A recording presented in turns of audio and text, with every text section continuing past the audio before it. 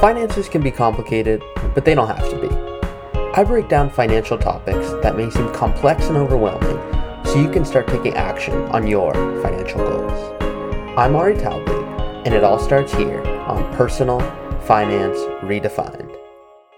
Welcome back to another episode of the podcast. Hope you've been enjoying it, everyone. Please keep submitting those questions. I love getting them. I just like making episodes on what I think you all want to hear about, but it's great when I get the listener questions. You can submit those once again at my website, personalfinanceredefined.co, underneath the submit your question. So today, let's get into it. Today's topic is about employee benefits and what investment questions you can ask HR about. So whether you're switching jobs, switching careers, or finding a new job in the same career, or you just want to make sure you're taking advantage of all the benefits at your current job, here's the most important questions to ask your benefits team. The first question and the first place to start comes down to investments. That's where I like to start. So questions to ask: what type of pension plan does the company offer? What are my investment options? Is there an employer match? How long is the vesting period? Here's why those are important. Taking advantage of an employer match is like taking advantage of free money. Whatever amount you put up in comparison to the corporate match is matched, which means if you put in 3%, they'll put in 3% for your retirement as well. Some companies put in a match of 3%, some do 4%, some 5%. It all differs and depends on the company. Now here's why you want to ask what the vesting period is. The vesting period is how long you have to be with the company until you can really have that money before you can call it yours. So if you invest $10,000 over 2 years and then you find a better job, well, you may want to leave, but your 401k may not have vested. So now what that means is you can't take the funds your company has matched. So yes, in your account, it may show your $10,000 has a growth of $20,000 in 2 years, which would be incredible. But how much of those gains are because of the match from your employer? Let's just pretend $3,000 was from your employer and you left the company.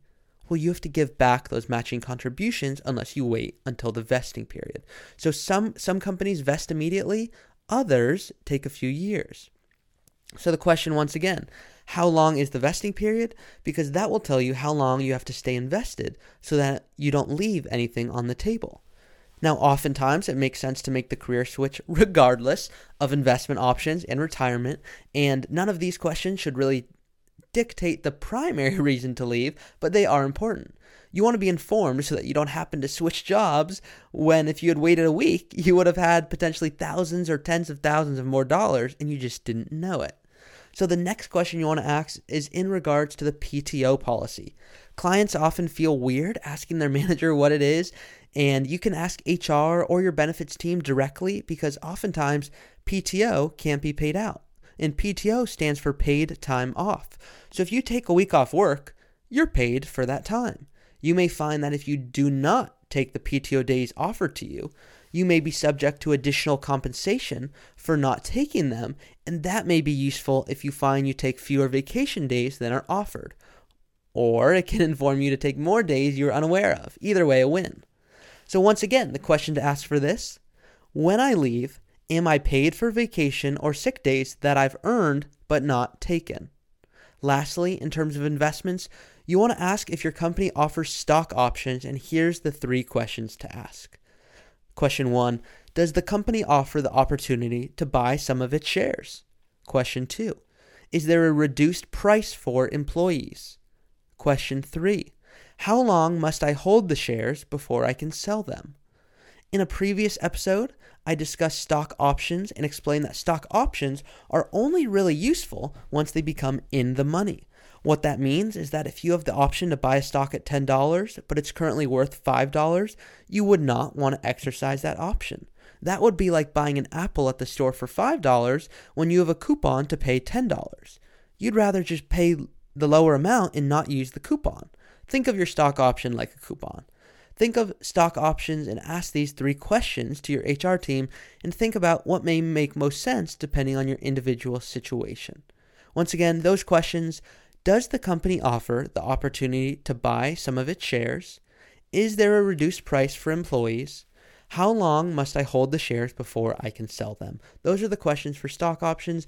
The other questions in regards to the investments are: what type of pension plan does the company offer? What are my investment options? Is there an employer match? And how long is that vesting period? I'm going to be doing another episode on employee benefits, but this one is specific to investments. So I hope that was helpful. Next week will be another employee benefits episode, but less design on the investment side and more important questions in regards to what benefits may be available to you that you can utilize. Hope that was helpful. See y'all next week. Thanks for listening to another episode of the Personal Finance Redefined podcast. If you're enjoying the show, please subscribe and let me know if there's anything in particular you would like me to discuss by submitting a question at personalfinanceredefined.co. That's personalfinanceredefined.co. Thanks again for listening, and I'll see you next time. Hey everyone, quick disclaimer here. Please be smart about this, and before taking any action, consult with your tax planner or financial planner.